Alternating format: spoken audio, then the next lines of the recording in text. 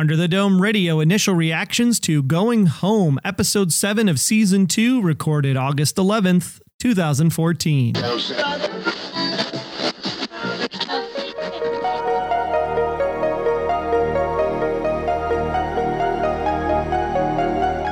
Welcome back, and thanks for joining us under the dome in Chester's Mill for Under the Dome Radio. It is the unofficial podcast and blog by and for fans of CBS TV's Under the Dome. This is episode number 36. You can check out the show notes at underthedomeradio.com/36. And after tonight's episode, we're really going to need to have your feedback for our full discussion episode later this week. So please visit underthedomeradio.com/feedback for all the ways you can let your voice be heard. In the meantime, I am Wayne Henderson, your voice acting, podcasting Green Bay Packers fan, and you, sir, are at Troy Heinrichs. And I don't think you're going to have to do this one alone, Wayne, because I'm getting pulled in. Up. No! The rest of the episode was awesome, but the no we could have done without. Yeah, now we have to figure out which was worse, Darth Vader's no or Julia Shumway's no. I mean, it wasn't like it was all bad. I mean, it's only been 17 days. That is, if you can believe a billboard that's been put up, because billboards typically on the highway tend to get outdated. So if we actually do the math, it's probably more like day 20. So I think that billboard might be outdated, or we could take it at face value and say we're 17 days under the dome. It could be that in the magical land of Zenith, they go to the trouble to change their billboards every morning before drive time. Well, that's what has to happen because the dome is the most unprecedented thing in human history. It's like the biggest thing that we're watching because it's totally awesome, at least according to, wait, who's this new guy? Barbie's dad? What? Pops is back on the scene. About 9 years after Ana Lucia impaled him on Lost, he's back to life too. I can't keep track with everybody coming back these days. Or more importantly, after he went splat on that ABC television show Revenge when Victoria took care of Mr. Brett Cullen. Welcome to the Dome, or in this case, Zenith. Oh, so the episode was called Going Home, and well, now we know why. Yeah, I mean, it was pretty telegraphed that we weren't going to have Barbie, Sam, or potentially Lyle actually be dead in this episode. So not a lot of wow factor, I guess you would say, because we assume Zenith is where they were going to end up through this like black sucking portal. The question becomes why. And that's what we want to hear from all of you for this Friday's fan feedback show. Again, 904-469-7469. We are asking the same question that Joe is asking. Why the tunnel? Did the dome make it? How did it happen? Because that's the interesting question in this episode. If Zenith is really on Earth, which it now seems like it is, then why the tunnel and why the teleportation to it? Yeah, why such a shortcut? How far away is Zenith in true miles if you're not going through the magical portal? The question I have is, how come Sam, and now he's convinced Barbie, that Pauline's drawings make the implication that the four hands have to die in order for the dome to come down? Looking at all of her wacky sketches, none of them seem to say that to me.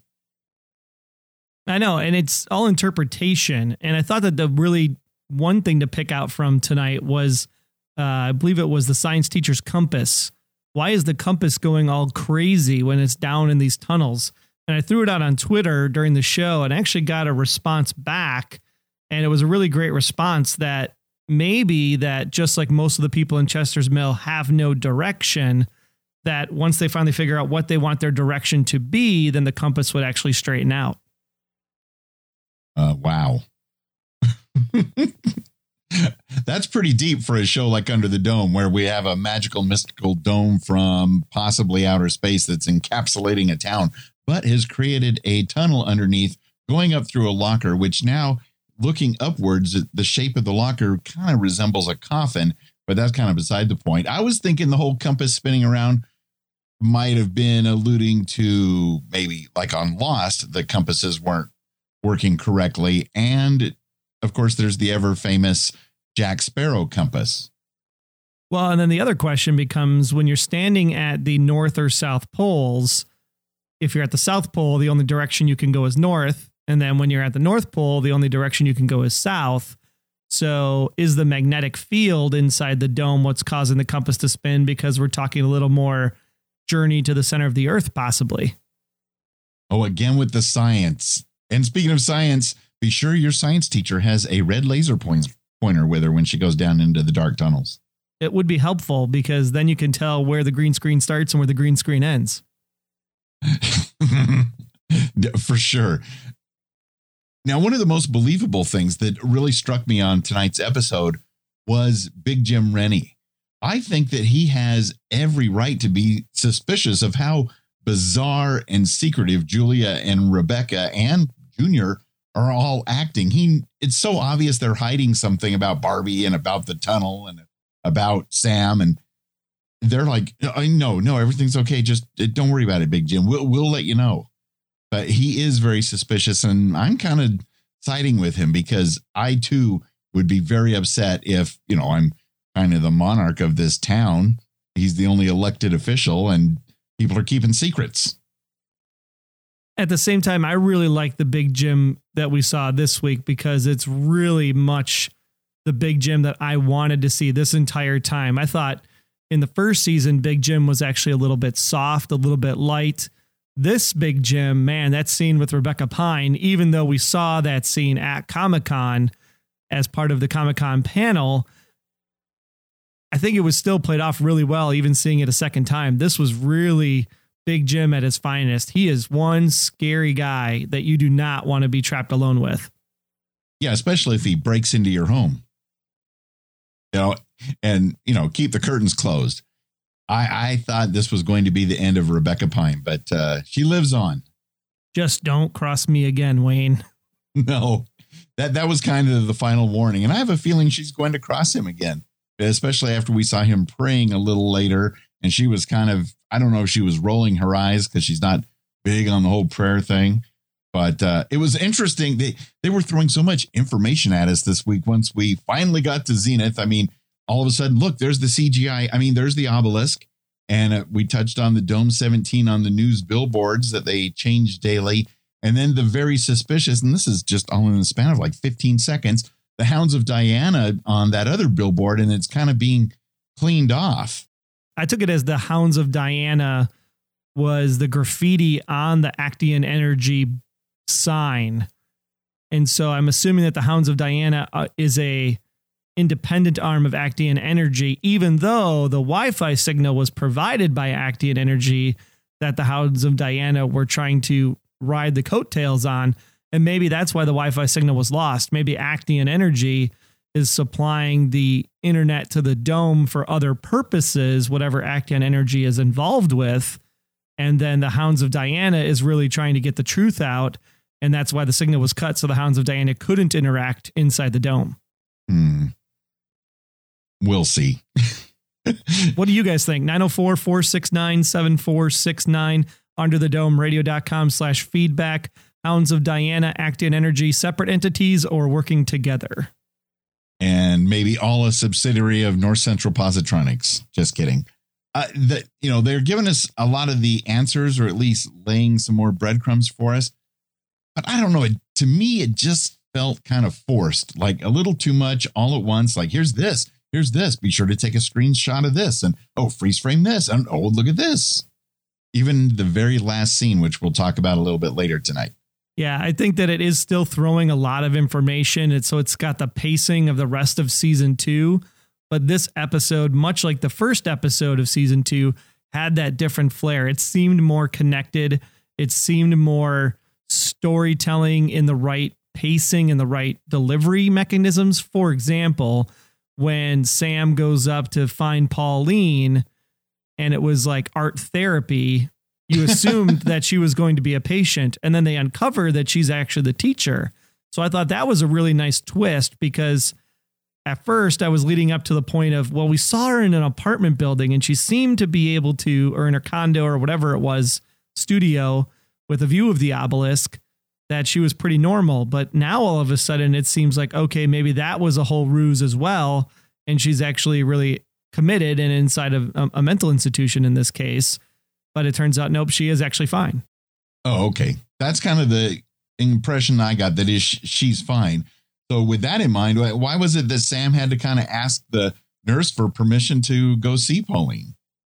Well, that's a really good question. Maybe she's an employee of the hospital, and when Sam approached, he assumed that she was a patient, but then the worker was like, oh, she's an employee. And so that's why he wanted to know. Again, it's really clever writing because you could say one thing and have it mean something totally different. And that's why I think dug tonight's episode more than some of the episodes this season. What really stood out for me on that whole scene was once he started to go up to go try to find Pauline. The music was very reminiscent of some of the great music that we heard on Fringe, the television series as well. And this whole scene kind of felt like Fringe to me. I thought, who knows what crazy stuff we might be finding up there if Mr. Bell is in the house, so to speak. I'm still trying to figure out what qualifies Pauline to teach art. I mean, did you see some of her work in the class? Hey, you know what? To each his own. Maybe it's a different kind of style in Zenith compared to the rest of the world. Okay.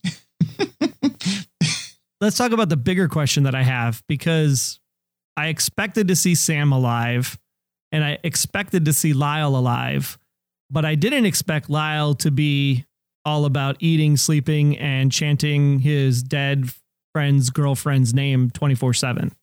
When in doubt, just eat, sleep, and say her name. I'm so glad actually that we have Lyle back, because with him, and I don't know what the whole muttering of the Melanie. Yeah. It's just great to have Lyle back. He's playing a good, beyond crazy person. I thought it was a little odd that Pauline and Sam were like, do you think he's talking about our Melanie?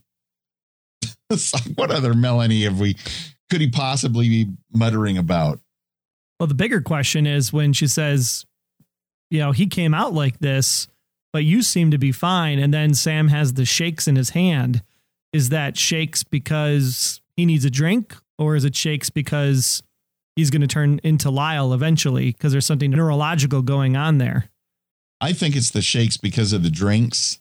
Though for a minute, I thought he was getting the shakes because he was just about to try to kill Lyle off once and for all. And even in another scene in this episode, it could have just been me, but Sam kind of was acting like he might end up killing his sister Pauline. Maybe not this season, but it really seemed like maybe he's going to change his thinking, like we talked about previously on Under the Dome Radio, that maybe it's the original four hands that all have to die for the dome to come down. That's one thing that I'm curious too about Sam's character, because he just found out from Junior that Pauline's alive, and he's believed this entire time that she was dead. The reunion of the two of them was a little bit more believable than, say, Barbie potentially dying in front of Julia. But at the same time, he then just openly flat out lies. And it's like, yeah, no, I didn't jump off the cliff. I didn't sacrifice myself or kill myself. I just slipped on some rocks. So if he can lie to his sister that he hasn't seen in over 9 years, does Sam really know more than he's letting on? And did he really know Pauline was alive the entire time? Because why would you take that chance of pitching yourself over the side unless you knew something good was going to happen to you? That's an excellent question. And I still think it may all tie back to his plan of possibly killing his sister. I mean, he was going to kill his nephew, sister, one step up from that. Nothing would surprise me, because Sam has done some awfully crazy things in just the 6 or 7 episodes we've seen of him so far. But apparently Barbie's dad has a lot of money.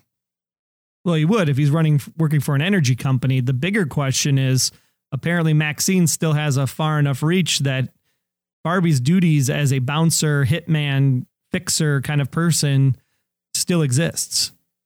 Well, I definitely rolled my eyes when they even hinted at the Maxine storyline again.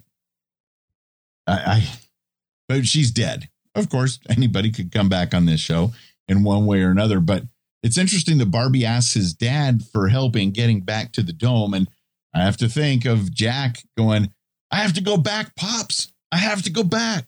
Right.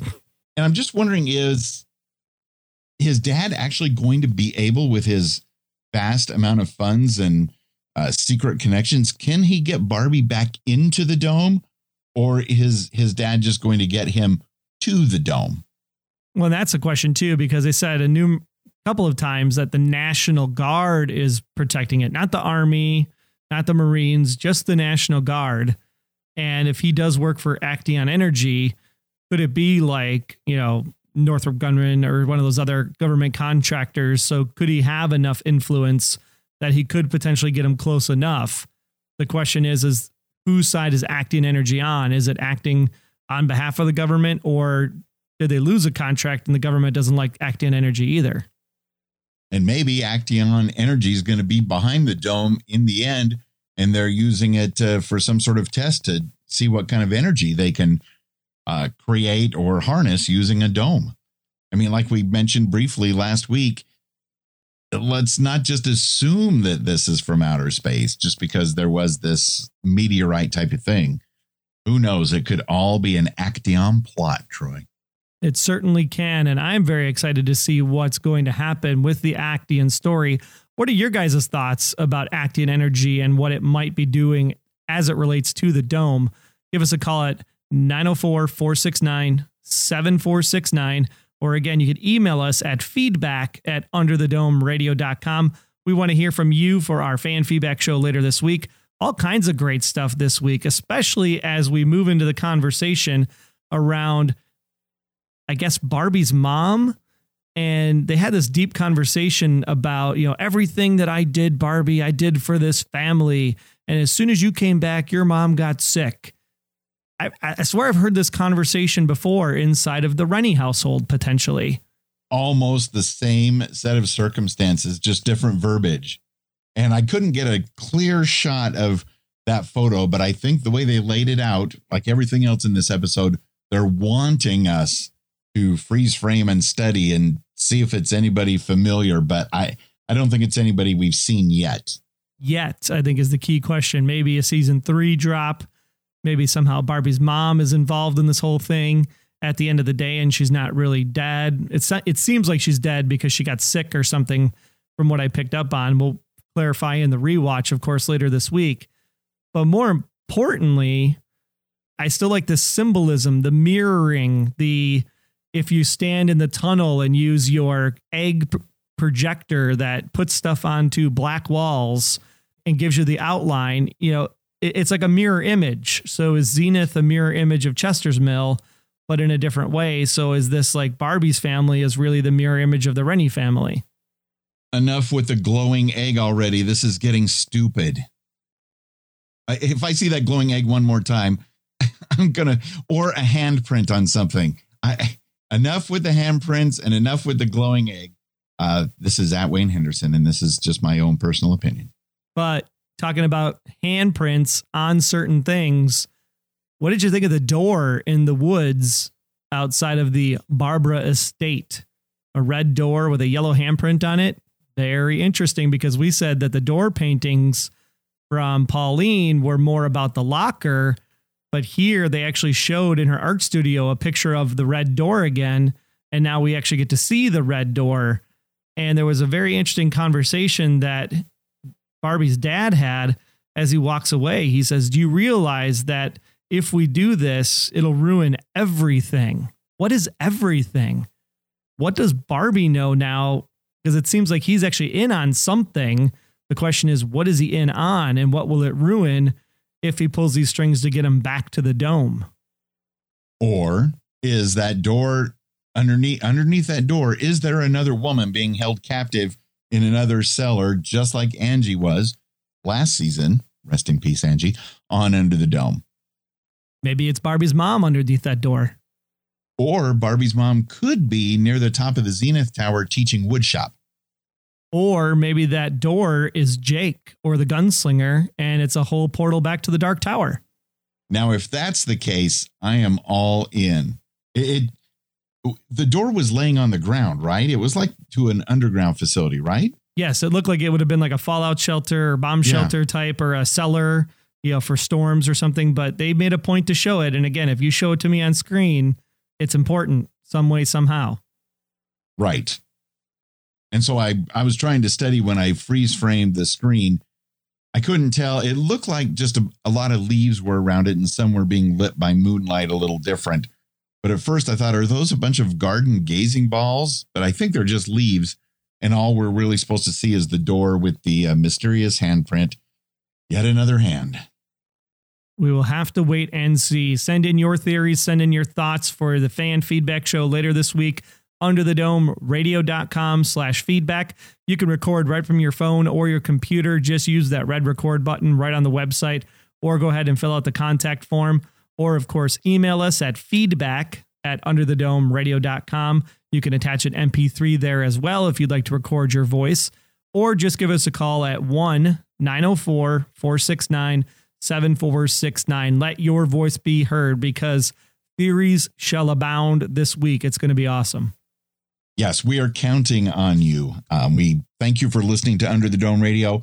We want to hear your theories, because this coming week, we'd like to have the most listener feedback we've ever had for Under the Dome Radio. So like Troy said, 904-469-7469.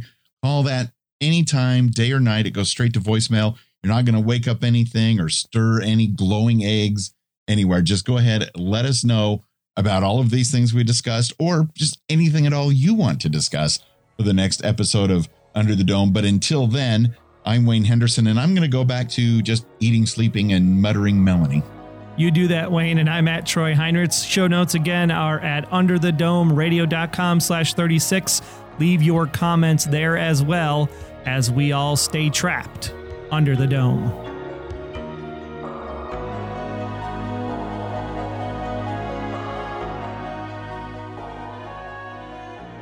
Under the Dome Radio.com.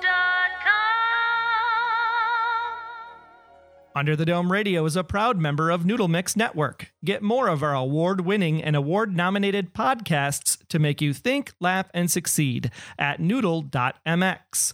Get organized in your personal and professional life.